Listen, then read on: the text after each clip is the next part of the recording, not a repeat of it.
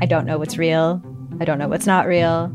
Limited Capacity is a collection of 6 darkly amusing stories about the mysterious ways we interact with the internet and with each other. There's something going on with him. It's like an act. I don't trust him. What?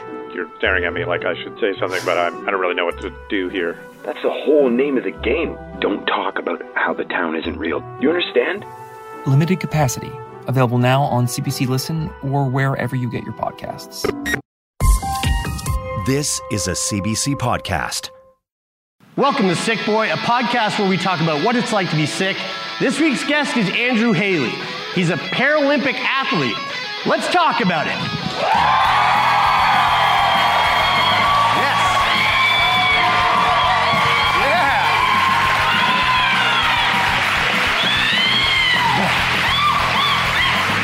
Yeah. All right. That's what my mom sounds like when she comes to our shows. Yeah, Jerry goes, Mom?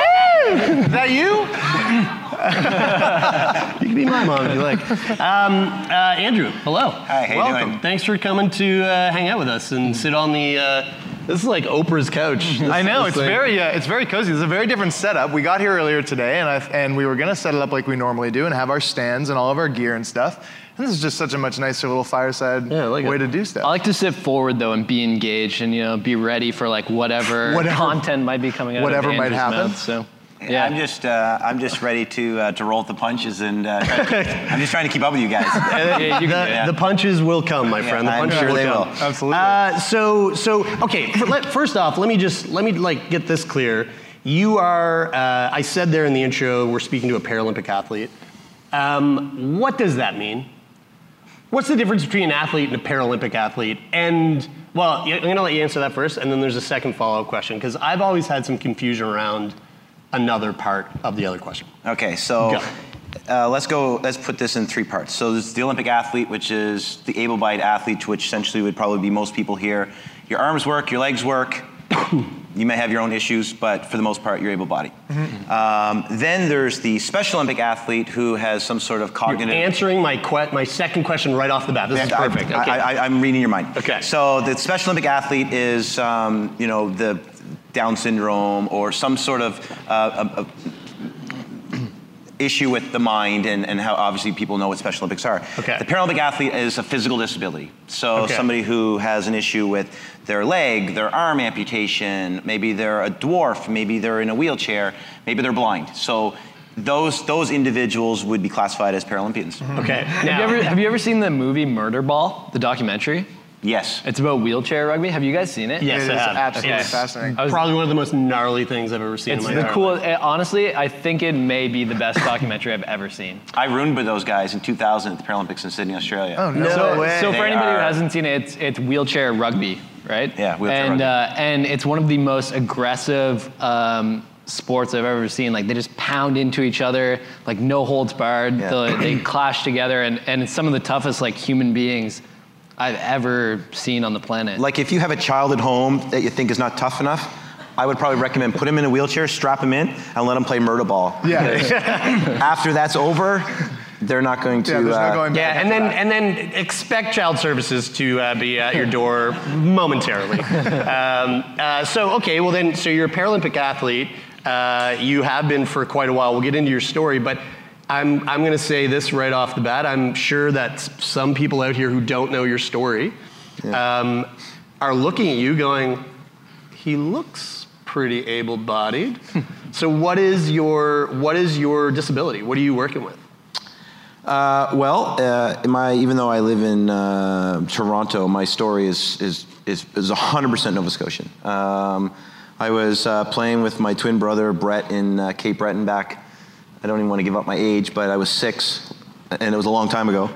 And 1943. Yeah, so that was good. Wait, are you guys identical twins or fraternal? Fraternal. Okay. Yeah. So you're not a real twin then. No, but I got a joke about. I have an identical twin brother, so Some twin beef happening here. So I was playing around, and then I fell and. Went to the hospital and got diagnosed for people in the medical field and know the terms osteogenic sarcoma, which is the same as Terry Fox, and my right leg part of it was amputated above the knee. So above the knee. Above the knee, yeah. Wait, so did you just say you fell and then you went to the hospital and then they found out? I fell, so nobody knew beforehand, and I was playing around, jumping from chair to chair, and I fell in the aftermath of playing with Brett. And then that's really interesting because so one of our best friends who we actually met through the podcast, Brandon, he also lost his leg to an osteosarcoma, and he found out after dropping a dumbbell on his thigh, and had went to see a doctor because it was just so painful. And that's how they figured it that. And I think at first they actually thought that it was just like, oh, you dropped the weight on your leg and there's something going on there and it's painful, but it'll go away. Didn't go away. Is there something to that? Is there something to... Like upsetting it or... Yeah, like an injury that might flare up whatever is actually already happening within the body? I think it just got to the point where it's getting weak and weak and weaker. Oh, I see. And it was probably ready to go. Thankfully, maybe if it had gone on another month, it probably would have been a different story. But because it's doing stuff to your muscle and your well, it's on your bone. Yeah. And so it's your bone is becoming more brittle by the day as it grows. Right. They say that if it goes untreated, it can just literally break your leg. The growth of the tumor. Yeah, well, thankfully I didn't get that far. Right. But, I guess so. But it was a trying time, and it was. How old were you again? Sorry, 6. 6. Yeah. Where was it in your leg? It was in my femur, so it was right here. Okay. So what they did is they if anybody works or knows somebody at the IWK, and I'm sure people do, they rushed me from North Sydney to Halifax in an ambulance, which was for a 6-year-old that's a fun time, and they told me they did it on monkeys before they did it on me, because it was the first time that they'd taken my calf muscle and flipped it up to where my femur would go and put a plate in there and 6 screws. Now I feel like as a 6-year-old you'd be like, fuck yeah, that's cool, and as an adult you'd be like, thanks? Well, that doesn't help. No, it was. I guess so. Looking back, it's you go into the X-ray and you get your stuffed animals X-rayed. That kind of stuff's cool. Yeah, right. But it's not that cool in terms of what was happening. You know that well, right? Being inside the hospital is much better visiting than it is being a patient. Yeah. How much of that time do you remember? And specifically, being in the ambulance, do you have a vivid memory or recollection of that? No recollection at all. Okay. I recollect, the only thing I really remember is that, here's a bombshell, so I also had lung cancer. At the same time, separate? The cancer went from, so I was 6, and then by the time I turned 8, then they told me it was in my lung. And I remember coming out of the operating room and then having this tube on the side of my chest. Whoa. And trying to pull it out, and not liking that too much. And they were like, the monkeys don't do that. The monkeys don't do that. Yeah, it was just this is crazy. Okay. Yeah. And now that I have a 9-year-old at home, it's weird to look at her and think I was that person. Yeah. And how aware she is and how, of the world and stuff like that. So it's just, it was a crazy time. It's weird you were that age and going through this. Yeah. Going through this crazy, massive thing in the hospital and tests and all this stuff. And looking at your daughter going, wow, I was your age and I was going through all that. I remember for a long part of my childhood growing up, I just assumed that everybody my age had the same or relatively the same experience with life. When you were going through, and I don't know if that's crazy or not, did you guys ever feel something like that? Never really thought about it. Okay. Well, that's because I'm an intellectual. Yeah, sure. So that's why. So that's probably why you didn't think. Because you don't think a lot. So. Not so subtle burn. But I'm wondering, did you think at that time, or you oh whoa, this is different than because you have a twin brother at the time. So were you wow? Which you said is not really a twin. Yeah, I know. Right. Your fake twin brother. For sake of comparison, were you looking at that and going, well, why doesn't he have to do this? Why is his experience different than mine? It's interesting because I do the motivational speaking.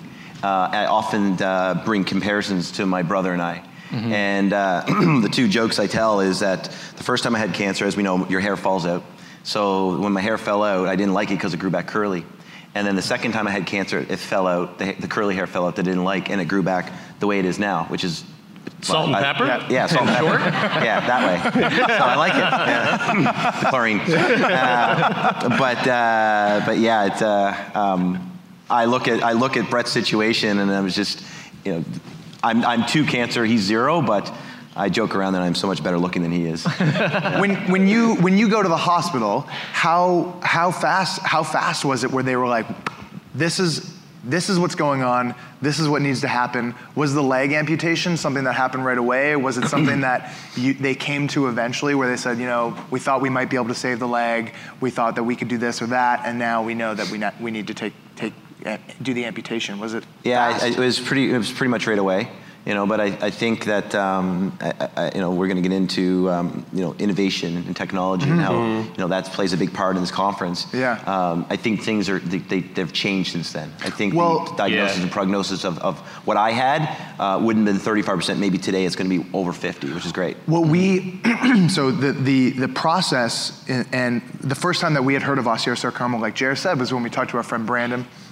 And he had an operation called what was it called? A something plasty? Van Ness rotation plasty. Rotation plasty. That's crazy. Yeah. And so what they do that on monkeys too. Is they take, so he had, his, from his hip to his knee was completely, the tumor was huge. They had to get rid of the thigh. So then they took his lower leg. How flexible do you think I am right now? They took his lower leg and they twisted it all the way around like that. They twisted. They take this. They twist. You're ruining the example by just. Yeah, there we go. Ladies and gentlemen, this guy was just in a car accident not that long ago. With my left side. Yeah. But what they did was they took the bottom half of his leg, spun it 180, and then reattached this bottom part up at his hip. And so the lower half of his leg was now his new thigh, and his ankle joint was now his new knee joint. Yeah. And so his prosthetic clipped into his foot. His backwards bottom leg. And we met Brandon like how long into the podcast? 6-8 months into the podcast. We were still recording in Brian's basement. And we were like, sorry, what is going on down? Like, we were totally blown away. It was definitely some like Blade Runner type shit. It very much was. I remember he showed up to the house and he had sweatpants on and his pants were pinned, and like I knew going into it that he had this operation, and I was sitting by him on the couch waiting for you guys to turn up, and I was looking down at his sweatpants and I'm like, I know there's a backwards leg under there. Yeah. You're like, I want to see it so bad. You went, show it to me. Show it to me. And what's really crazy is it was so fresh. Yeah, that he wasn't completely sealed on the back end of himself. Yeah. So like where they attached it to the back of his thigh, he's like, it's still kind of like attaching. It was super gnarly, and the photos were wild. But all that being said, in the vein of innovation, is was that even something that was being done back then? If you know, like what types of things could they do with someone who is a young kid, finds that they have osteosarcoma today versus what their options were with you when you had it? Yeah, I mean, I'm not sure if back then, but I do know that I've come across that situation with people that I know or people I've competed against. Mm-hmm. It's not something that I would have chose for myself, but certainly for the people that have got it, it helps their quality of life because it gives them that flexibility with their knee. It's not the most aesthetically pleasing situation, but from a functional perspective, it works. Yeah. And I think it's just something that you get used to, and if you're the glass half full kind of person, then that works for you. And what was the process that you went through in terms of your amputation and with prosthetics and everything? Yeah, well, it was pretty straightforward. I mean, obviously, when you lose your leg that young, you're still growing. Yeah. So the amount of new prosthetic devices that you get is considerable. So it's just you're in the rehab center on Summer Street every other year trying to get something that fits you properly. Right. Which is not that easy living up in Cape Breton because they don't have a prosthetic place down there except for some clinics that they had. So it's the constant travel back and forth, getting this thing done. But that's the life you live, and I think the alternative would have been to die, which sucked. Right. That would have blew. Did you find yourself going a lot without the prosthetic because like you would grow to a certain point and then you wouldn't be able to go down to Halifax to get fitted for a new one, and that you just it's just easier to not have to get a new prosthetic, or was it something that you prioritized? I prioritized. I think that I always like to have it. I always felt sort of from a psychological perspective, I felt better with 2 legs than I did with one. Obviously, there's a lot of people in the audience probably know somebody with 1 leg, and it's natural then. Yeah. It just wasn't as natural in the early 80s to have, 1 leg, at least as I was concerned. But nowadays you see someone with 1 leg, the mentality back then was like, oh, you poor dear. Now it's like, oh, that's cool, good on you for making the most of your life. Yeah. Was your prosthetic? Do you have a collection of prosthetics that ones that? Because I'm sure you've had many iterations. Yeah, please tell me you frame them and you just keep them on your wall. Well, that's what Pete Greenwood in Saskatoon, or I guess they're in Vancouver now. Yes, but right. A friend of ours, another friend of ours who had his leg amputated. I mean, he has like a closet full of. Closet full is a little more hoardy. I'm picturing like some nice placards with. But again, in the vein of innovation, you see his prosthetics that he's gone through over the year, and they go from basically a peg leg to something with like a hydraulic system in it and like all these crazy. No, that's totally features. it. I mean, I've donated some of my other legs to the Canadian Prosthetic Hall of Fame. Okay, that doesn't exist, but... man, I was like, what? Is that in the museum over there? I went right with it. I was like, of course. Yeah. I was going to say, that's really admirable of you. Of course. What else would you do? But I remember having the one, this is my leg now, right? So I remember having the one where the thing fits in and it clunks and whatever. But the leg I have now, the tattoo that I have there, it's kind of funny because when I go into... Did it hurt? That's the thing. Yeah, I know you have some. I was just trying to. But I say to the kids when I go to schools to talk to them, I said, don't get a tattoo. I got a tattoo on my leg and it really hurt. No, I just I like to. I wear shorts obviously for Summer Paralympic Games, and I want everybody to know I'm a Canadian, so that's why I did it. Well, how does that now? Like mechanically, how does that leg work? Because you said you were amputated just above the knee. Yeah. So how does that work? Like, are we at a point in terms of like the advancement of technology where, I mean, does this even fucking exist yet? Where you can have control over bending the joint? Not really. Okay. I mean, there's knees out there that you can get that cost a lot of money.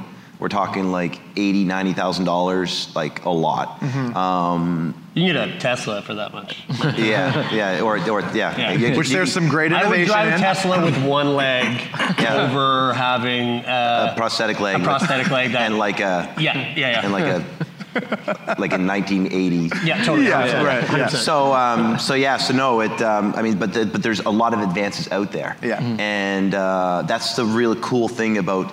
The space that we're talking about tonight is that once you're in it, if you're not in it, in this innovation technology space, you don't get it. Yeah, you don't see it. And then, but once you're inside the tech space and you immerse yourself a little bit in the biosciences and the life sciences and healthcare, then it start to realize there's some really cool stuff that's happening. Yeah. And it's going to change, you know this better than most, changing some lives. So that's really neat. Yeah, it'll blow your mind. I remember we were at a conference and we met a woman, we did a keynote in Ottawa, and we met a woman who I believe she has muscular dystrophy.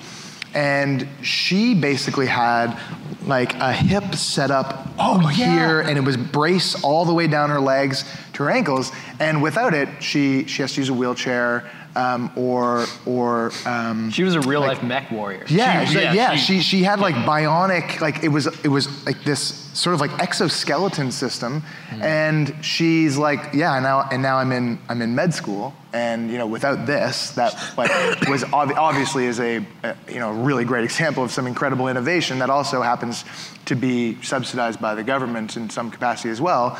She can go to med school, and she was also the least sneaky person I've ever met. She just be like, it did have that mechanical kind of like. I'm going to see the new Terminator 2 this weekend, and I'm pretty sure she's going to be in it. Yes, I do. I know we're talking about innovation, but I really want to know about how you got into swimming. Mm-hmm. That actually was a complete fluke. Right, I guess we didn't even tell you guys what he did in the Paralympics. He swims. He wins, and he swims. Yeah, win and swim. I would say that I was fortunate. My aunt knew the national coach at the time for athletes with disability. So it was rigged, you're saying? It was a little rigged, yeah. So the fun part is that so I started my career in Sydney and swam there for first 4, 5, 6 months of my swimming career, and they said, if you progress, you get to go to national championships in Richmond, British Columbia. So I'm like, that's pretty cool for a kid from Cape Breton, from one side of the country, being able to go to another side of the country. That's like almost going to Europe, right? Yeah. So from a distance perspective. It probably also cost and also more expensive. Probably more expensive, yeah. So out we went, and I went with my mom and dad and my brother, and I swam 3 races, and I was able to come back to Cape Breton with 3 bronze medals, and I was pretty good about myself being the 3rd best athlete in the country. How old were you at this time? 15. Okay. Yeah. So. And you had gone at this point through the whole process of like getting your, I forget what they're called, but like when you do your swimming lesson. Oh no, I failed those. Yeah. Really? I failed the badges. Yeah. No shit. Yeah. Whoa. I know. So they were just like, go, and then you were like, You think they wouldn't even felt sorry for the one-legged guy, but no, they failed me. Did your brother swim too? Yeah. Did you beat him? Oh yeah. That's awesome. Yeah. So I remember learning to swim. I sort of credit Dundee Resort in Cape Breton as sort of the first place that I can remember swimming. And I just took off, and then came back from, like I said, national championships, and then just, I'm very big on dreams. Mm-hmm. I think that, goals and objectives and those things are great, but, dreams get down to the root of what we want to accomplish in life, and thinking about, the dreams are your passion, it's your soul, and so if you have a bunch of dreamers, we're going to accomplish a lot of great things, and I had a dream to be world champion one day. Do you mean that from the perspective of dreams in the sense that they are sort of like a really raw and unfiltered version of what you want, rather than sort of like the practicality that comes with a lot of goals and things? Like, do you mean dreams from that perspective? Sort of like thinking in what most people would consider to be something that you can't accomplish? Yeah, well, there's a lot of like, oh, I can't do that, I can't do this. But if you really believe that you can do something, then why can't you? I mean, I'm a kid from Cape Breton who wanted to be a world champion one day. Under most circumstances, somebody would tell you, hell no. Yeah. That's not going to happen. Yeah. Mm-hmm. The people in Cape Breton are not especially missing a leg. Yeah. Like people in Cape Breton are not those people. And I'm like, yeah, they are. Yeah. People in Nova Scotia are not those people. Yeah, they are. Like you can't compete against somebody even from Ontario. Yes, I can. And I'm going to compete against the world. And I'm going to beat them all. Well, I want to just take a second to rifle through some of your accomplishments in swimming, because it is, it's hell impressive. 1992 bronze Paralympic Games in Barcelona, 400 freestyle. 1996 bronze Paralympic Games in Atlanta. 1996 Paralympic Games in Atlanta again, bronze for different styles, right? I should name them all. Jared's a swim enthusiast. He's just choosing not to say what the discipline is. Bronze year 2000 Paralympic Games in Sydney for 100 butterfly. Gold, 1994, the Com Games Victoria 100 freestyle. The Commonwealth Games. Gold 2000 Paralympic Games Sydney, 400 medley relay with a world record. Yeah. Holy shit. Yeah. For real. Oh, there's a couple more. Gold in 2002 World Championships in Argentina, 100 butterfly. Gold in 1998 World Championships New Zealand, 400 medley relay with a world record again. And gold in 1998 World Championships New Zealand 100 butterfly. The chronological order of that on your website is all fucked up. So if you want to, but I honestly, like, what the fuck? Do you just walk around with I just say that I don't talk about the bronze and the silvers anymore. Okay. So I got you. I just talk. How's that for a kid from Cape Breton though? Yeah. Wow, look how cool this is, man. Yeah. That is awesome. Did you bite it? No. Why do they do that? I don't know. But, I mean, I was going to ask if I can bite it. The fun part is these two. Oh, this will give you neck problems, like dude. That I only bring. So the joke here. This is Commonwealth Games. My Commonwealth Games gold medal, 100 meter freestyle, and there's a dent in my medal because Prince Edward was giving it to me and he dropped it. And they offered me the chance That's the coolest. They offered me a chance to get a new one. Yeah. And I said, no. Of course That's not. cool. Yeah, of course. And then this one is my world championship gold medal in that stroke you can't pronounce. It's called butterfly. Butterfly, yes. Yeah. Here's Butterfly. And on the back of the medal, I have the word finally. Well, because, again, it's a dream. And, if you say to somebody that's going to the Olympics or Paralympics, who said to them, what do you think about making a team? What do you hear back? You don't hear, that was a goal of mine forever. You hear, that was a dream of mine forever. Mm-hmm. And to win these medals and do what I did was a dream of mine to be able to do that. And the good part now about having accomplished this, especially in this province, is I have the opportunity, like you guys, to be able to go out and inspire people. Yeah. And that's a very thing that I take seriously, to be able to spread the word that we can do anything. Think of your favorite one-hit wonder. Or that overpriced toy your parents would never let you have. Or that TV show that no one else remembers because it was canceled way too soon. Now what if we could fix it? I'm Francesca Ramsey. And I'm DeLon Grant. And after 20 years of friendship, we are now hosting a new nostalgia podcast called Let Me Fix It. Each episode, we'll dig into our favorite celebrities, shows, and brands of yesteryear, and then imagine what it would take to repackage them for relevance today. Think of our show as an intervention, but with way less stakes. So subscribe to Let Me Fix It wherever you get your favorite podcasts. Well, speaking of inspiring, I just want to show everybody this because I watched this while I was at home today. This is hella exciting. It's very quick because obviously you are very quick. So this is the Commonwealth Games, correct? Yeah. So they had the suits were funky back then. So it wasn't. Oh, jeez, yeah. It's not like the cross-dressing games. It was a nice high cut. So we can tell who you are, though. Yeah, I've got the fun suit on in the middle. Now, everybody that you're swimming with has sort of the same disability. Sort of the same. Yeah. Okay. So it's called like S9 for my classification. So everybody in this race was from that level. So these are my contemporaries among the Commonwealth. The guy above me, sort of with the yellow cap, the Australian. I joke here, I would have been 20 years old, so he would have been like 20. 1994. So now we know how old you are. Yeah, sorry, that was I gave away. But look how close this is. I had people yelling at the television. And who does that in the room? I mean, be honest. Oh my God, I yell. I know you do when you see something like this. And they're yelling at the television to go quicker. And at this point, he's like, the Australian looks like he is tiring. Haley looks like he's going to take the lead. And then now it's going to be like Andrew Haley, sort of gold for Canada, blah, blah, blah, blah. And even at this point, you still don't know, right? Oh, man. So the cool thing about this watch your face, though. Oh, this is the joke of it. Is this the world record? No, not there. So they said that you look young there, by the way. Yeah, I was pretty young. that was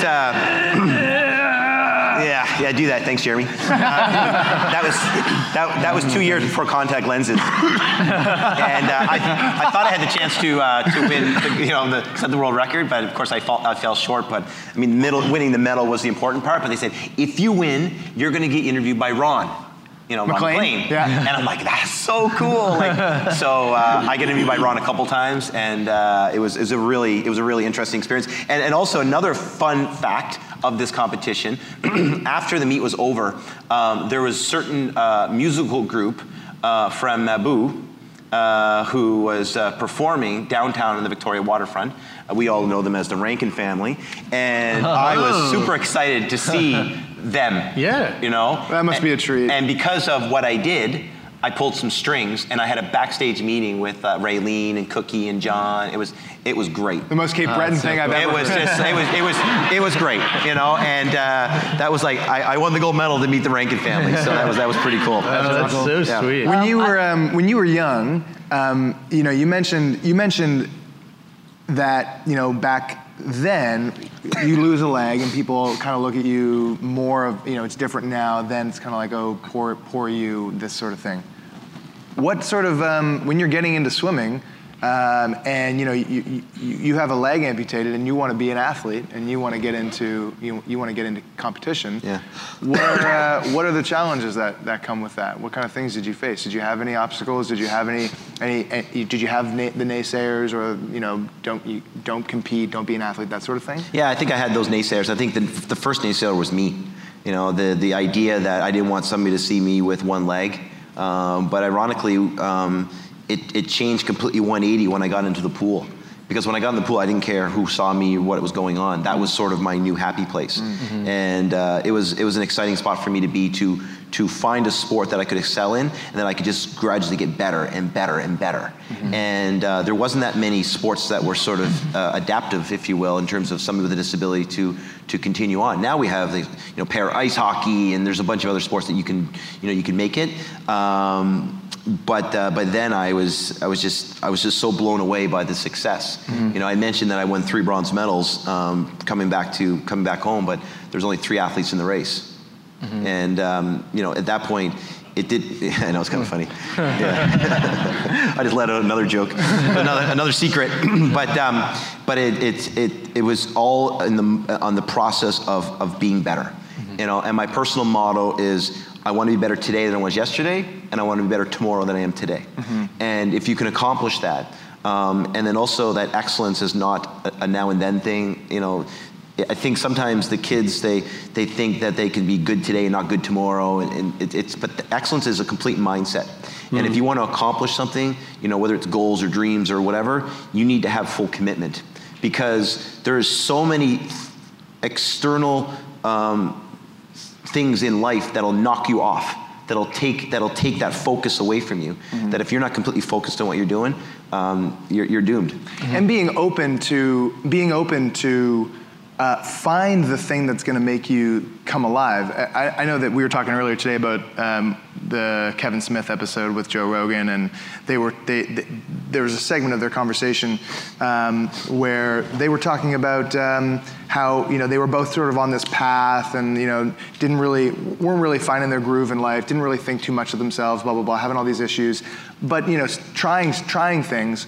And one found filmmaking, one found taekwondo, and then all of a sudden it's like I'm alive. Yeah. And being open to trying those things. If you don't take that jump to get into the pool and realize that that's the thing that makes you come alive and the thing that makes you want to compete and be better and find that excellence, then who knows where you are 20, 30, 40 years down the road. Yeah. But being open to that opportunity, you get in the pool and you go down this path, and you realize your dreams, and you make your goals, or you attain your goals, and here you are today. I'm curious about kind of like nature versus nurture. You seem like quite like a confident individual, and I mean, anybody who dreams as big as you dreamt and achieves that, realizes that dream, I'm sure that there's something inside of you that deep down and believe that you can do that. Mm-hmm. Do you attribute any of that to overcoming your battle against cancer as a 6-year-old?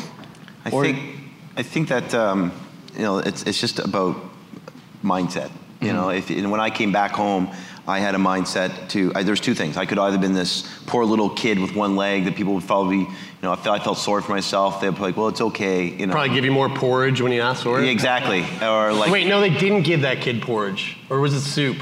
I don't know. Did anybody get that? Oliver Twist. Do they give it to him? Right. He'll do better on his next joke, I promise. But sorry, where were we? Or do you think was swimming something that gave you confidence, or do you feel like you were just kind of born this way with this mindset, or with the ability to like construct this mindset to pursue excellence? Well, I think that if you face something like I faced as a young child, beating the odds, I think you get to the point where you're like, well, I can't stop now. Mm-hmm. Yeah. I've beat the odds twice, so it would be a disservice to life to give up. Mm-hmm. Because Jeremy can tell you the same thing. I mean, I think it's a choice, though.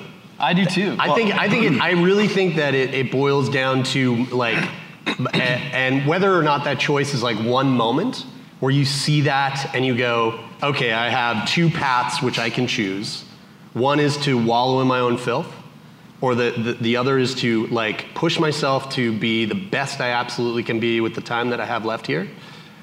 Or it's like through a series of moments that sort of nudge you over into the other path without you really realizing it until you kind of look back. Because you feel like you've kind of gone down both of those paths. I feel like I've had both of those. But the thing that I find interesting about illness specifically is that when, a lot of people go through life and they might just be getting by until they have this experience where they encounter illness, physical illness specifically. But then when they recover, something that I think needs to be focused on more is your mental health. Yeah. Because when you overcome physical illness, you still have mental health, and that can either affect you, like you guys said, negatively, or it can affect you positively. So how do we be aware of the mental health side of things, and how do people who are feeling down and defeated by their illness, how do they change their mindset to adopt this like positivity and this idea that excellence and the pursuit of excellence is possible? Yeah, it's hard because, you want to, there's so much talk now about mental health, and it's at the forefront of society today about how to deal with somebody who's suffering. Disability is not limited to a physical disability anymore. It manifests itself in many different ways, from somebody who has a social disability where they just don't want to go outside. They don't want to be that person to go out. Yeah, they may have 2 arms and 2 legs, but they don't want to participate in anything. They don't want to be around anybody. It's difficult. And I think all you can do is try to support. Sometimes you just don't know. Yeah. And that's sometimes where suicide happens, where it's like, I had no idea that person was suffering. Yeah. And then that self-thought, like, ooh, how could I have supported that person anything better? But I think if we just become aware and support the best we can. I had that support, so I was lucky, and encouraged. And encouraged to try, and if you fall, it's not the amount of times you fall that matters, it's the amount of times you get up. And I think if we keep reinforcing that, don't reinforce the negativity. And failure is okay, but feeling defeated is not okay. So we can encourage effort, because effort may lead to failure, but as long as failure leads to growth and learning, they're going to be a lot better. Yeah, failure is success practice, and something, probably one of the biggest learnings that we've had over the past few years doing the podcast is, and especially probably in the last year, is that mental health and physical health aren't mutually exclusive.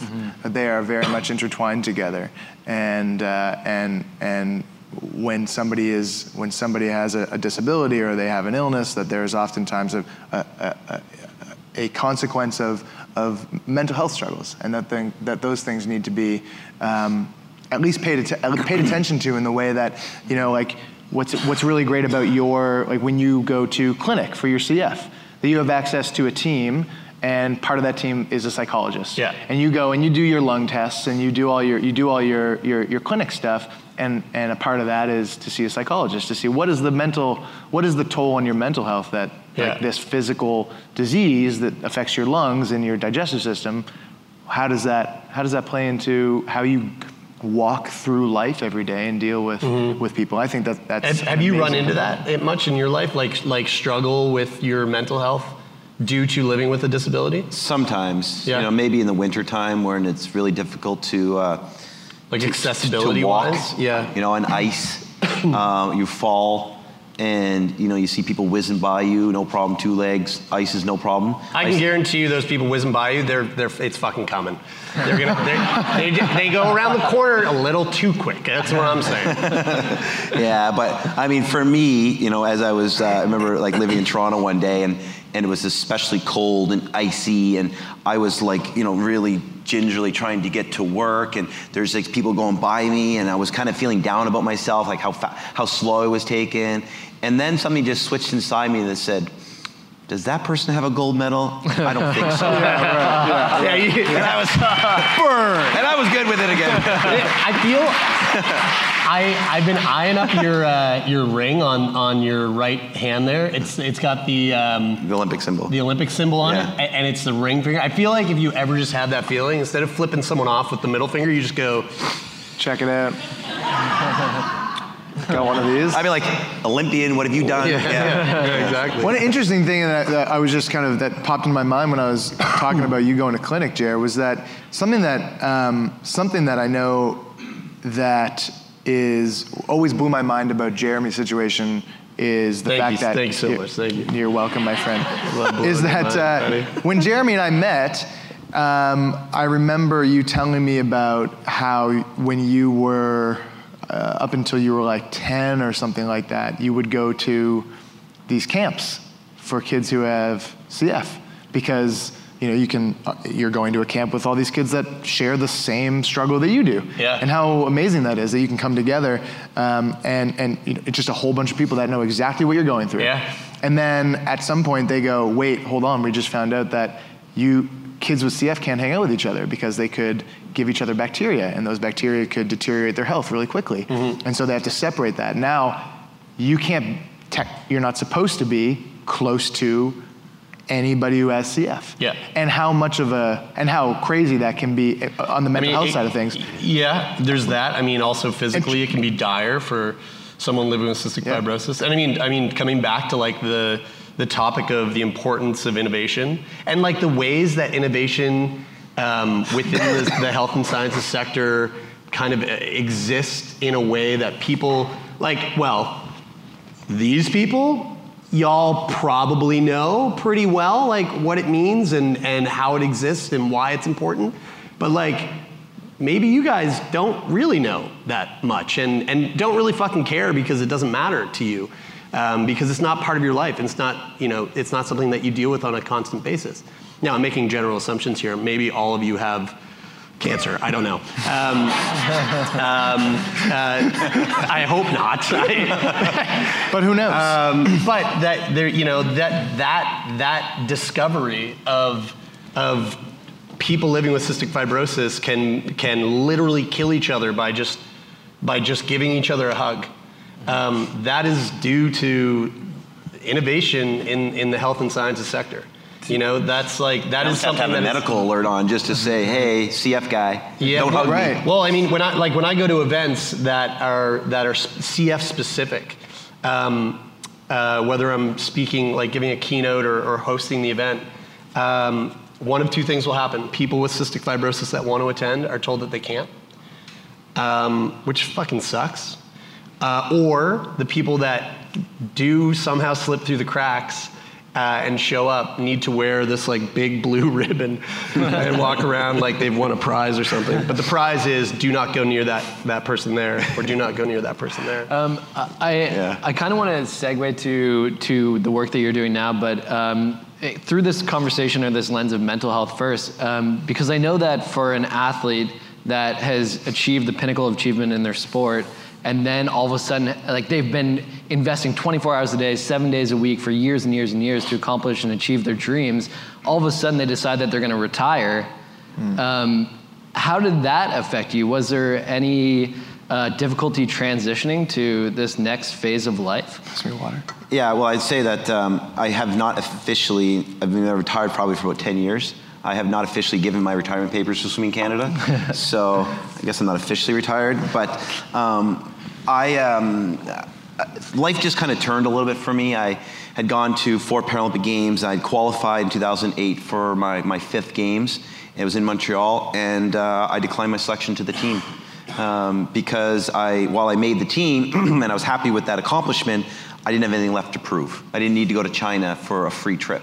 So I backed away from that, and then I got married later on that year. So for me, things sort of just changed. I mean, sure, I love swimming. I love being in the pool. I love what it's given to me. And I know there's a lot of people who struggle with the aftermath of being an athlete because, like you said, it's all consuming. Mm-hmm. What do you do after the fact? And there's now programs for that, getting back to that mental health issue because it's very difficult.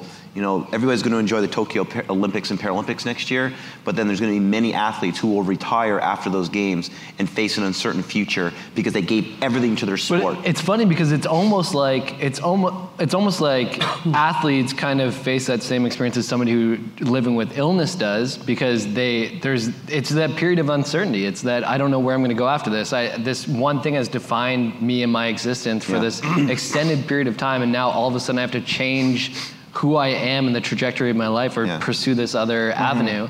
And I just wonder if that's exacerbated when you're actually somebody who has overcome the living with a physical illness as well.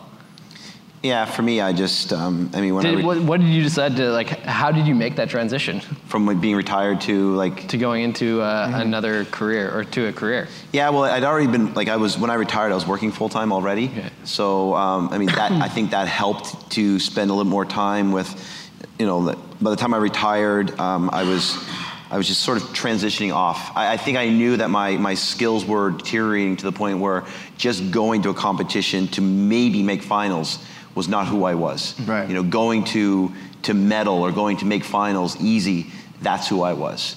And there's a lot of athletes that retire in their prime that you kind of be like, what? That person's done already?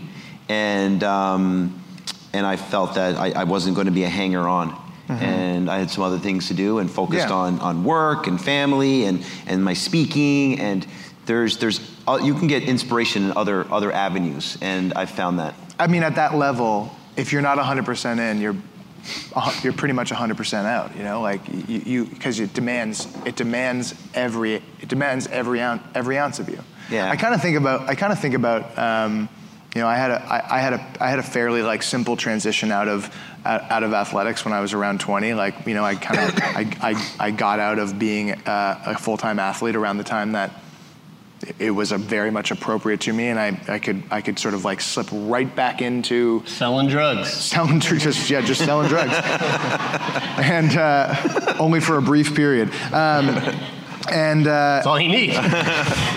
Millionaire.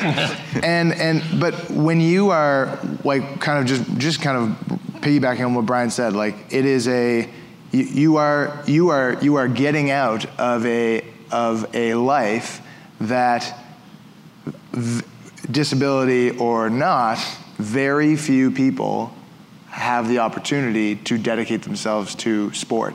Yeah. And so you're living a very different life than the people around you. Did you find it hard to sort of like relate life-wise to like the day-to-day career? I did. And I think for a couple years after that, my wife kept saying that I was living in the bubble, because you know yourself as an athlete, and you almost define yourself as an athlete, and to get to the point where that's not who you are anymore.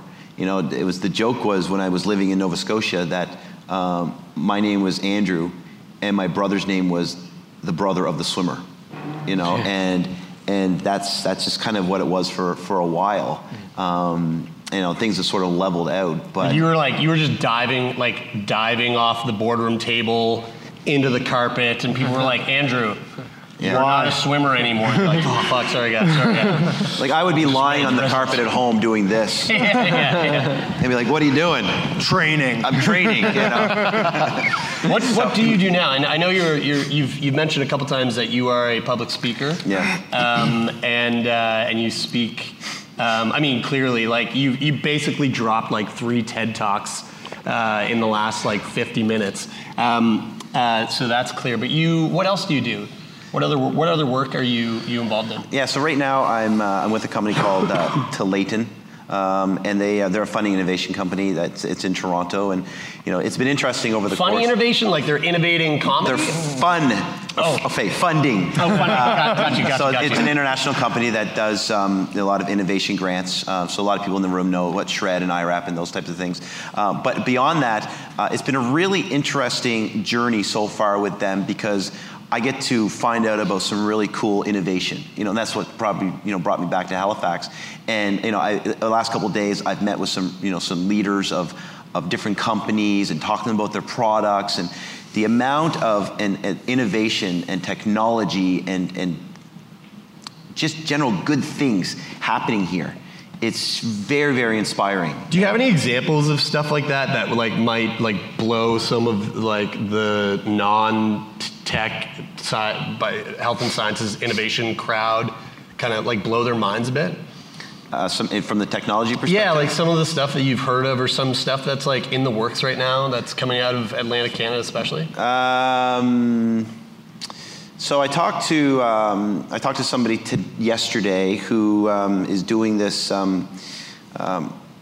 They look like they're doing like cancer, and they're trying to target cancer cells, trying to honestly, come along to the cure for cancer. And they're trying to look at biomarkers and how your genetic makeup can help determine whether you're going to have something or not. Right. And then they really try to focus on that. I talked to somebody earlier today who has a glue for orthopedics, and that glue helps with joints, get together instead of having having a plate or screws or something like that. The glue goes in that helps the joints a little bit easier to bond. Glue back together? Yeah, the glue back together. Like a less rigid structure sort of idea than it would be with metal. Yeah, so they're still kind of growing, and they got a lot of good backers and funding. I love, like, sci-fi is my favorite. Like, I don't know if anyone noticed, but I made a Blade Runner reference earlier. It's my favorite movie. Every year, 2049. There's so many things that are happening that make me so excited to be living in the future. Like, I look around and I'm constantly blown away by what we are able to achieve and where we are going. Not to direct this back to me, but like, for example, right now it's a really exciting, and I feel like I should state this here while I'm here, because there's a lot of excitement happening right now in the CF community, and like this is where innovation within this part of the world, like innovation in the health and sciences sector, means the most to me. The CF community is kind of like losing their minds right now because there's this miracle drug that has come out. The FDA has approved this drug in the States, and it's doing its rounds in the media. You might have heard of it already, but it's called Trikafta. And basically this drug, I'm gonna fucking butcher it, so if anybody out here in the Q&A can correct me, please, but it basically it fandangles with your genetics. So like you take this drug, and instead of treating the symptom, like my cough, it actually is treating, in a way, my genetic mutation. And so it almost stops the disease where it is. It's not really a cure, but it's like the next best thing. A cure in the way that you need to keep taking it. You don't just they don't just give you something and then. That's right. So let me ask you this question then, to follow up that. So I read about that, and I read about the cost involved in taking that. Right, it's like $380,000. How does funding innovation, how can you call it funding innovation when the cost for a lot of people is so prohibitive? Yeah. So you have something that somebody came up with that gets the hopes up for the CF community, or the cancer community, or the fill in the blank community. Yes. And then all of a sudden they say, here's this great drug, get you all excited, and then they say this is how much it costs, and it's out of reach for the average person. And that's the thing, is that there's all this excitement because this drug now exists.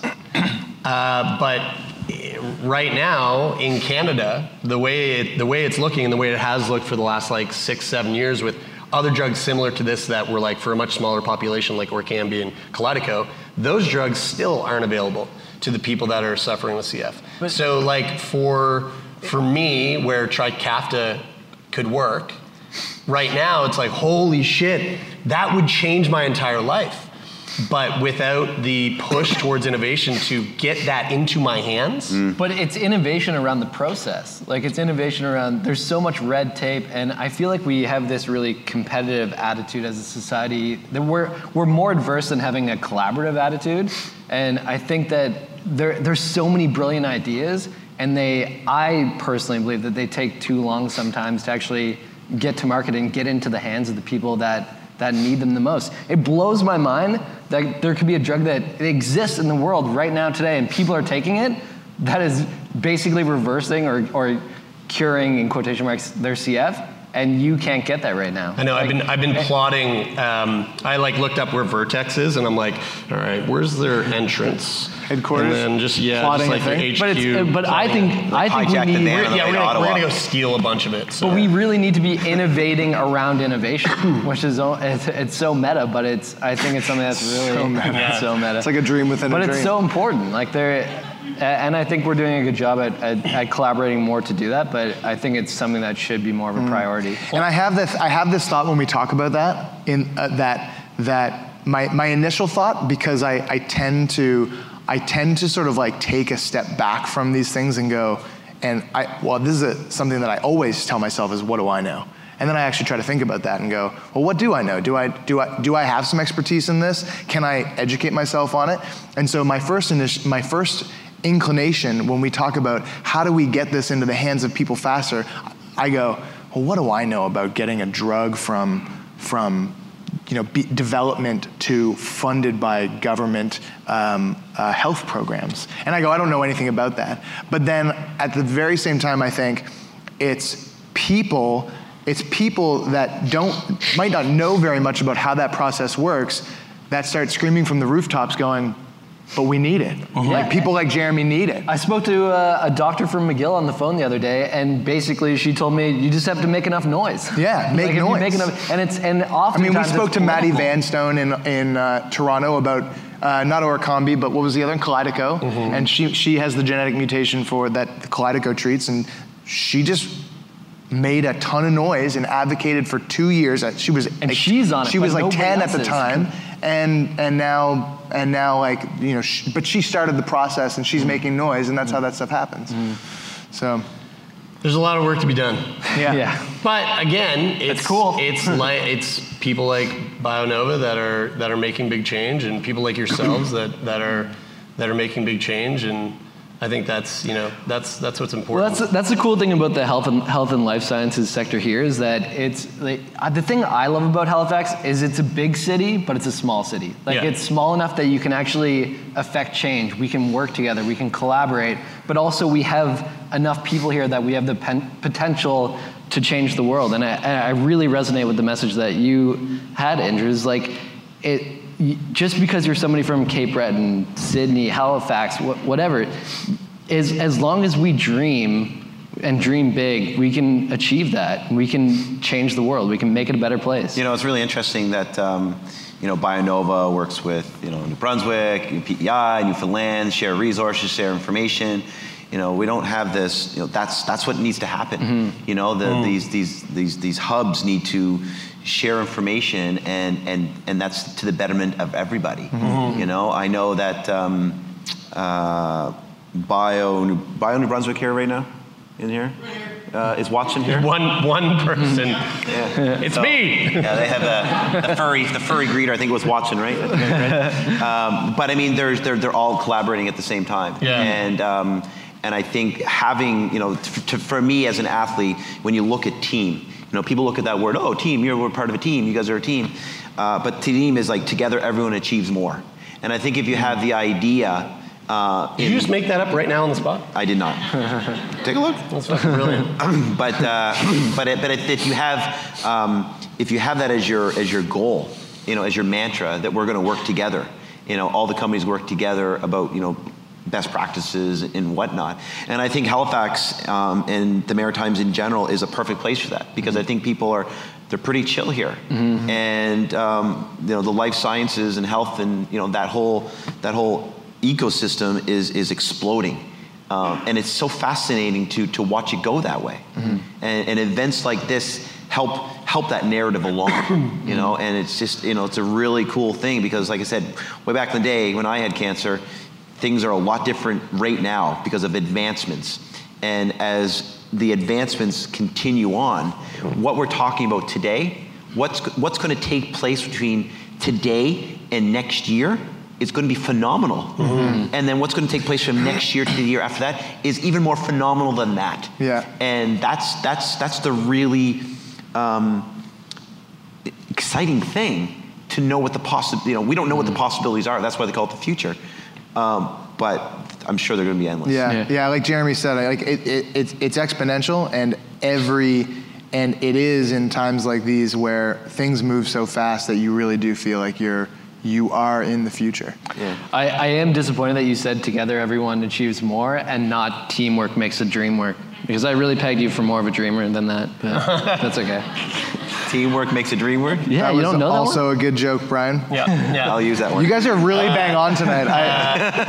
Andrew, I want to say thank you so much for taking the time to hang out with us on the couch tonight. And it really means a lot. And I want to say thank you to BioNova for having us. It's always a pleasure to be a part of something that is, again, cultivating such change. Absolutely. And I want to thank all of you for just coming out and hanging out with us. This podcast, these types of conversations, they would not be possible if it weren't for the people who are on the other end that are listening. And so, selfishly, I thank you for that. But also, I think you should give yourselves a round of applause for all the help that it's giving others who are out there listening who really need to hear things like this. So give yourselves a round of applause. Thank you all so much.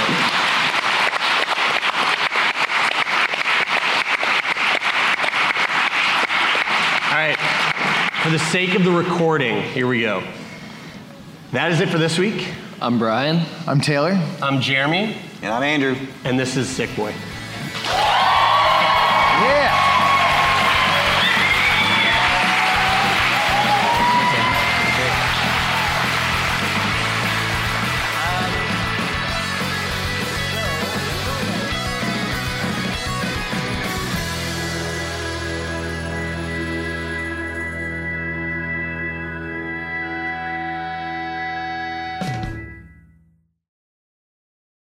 For more CBC podcasts, go to cbc.ca/podcasts.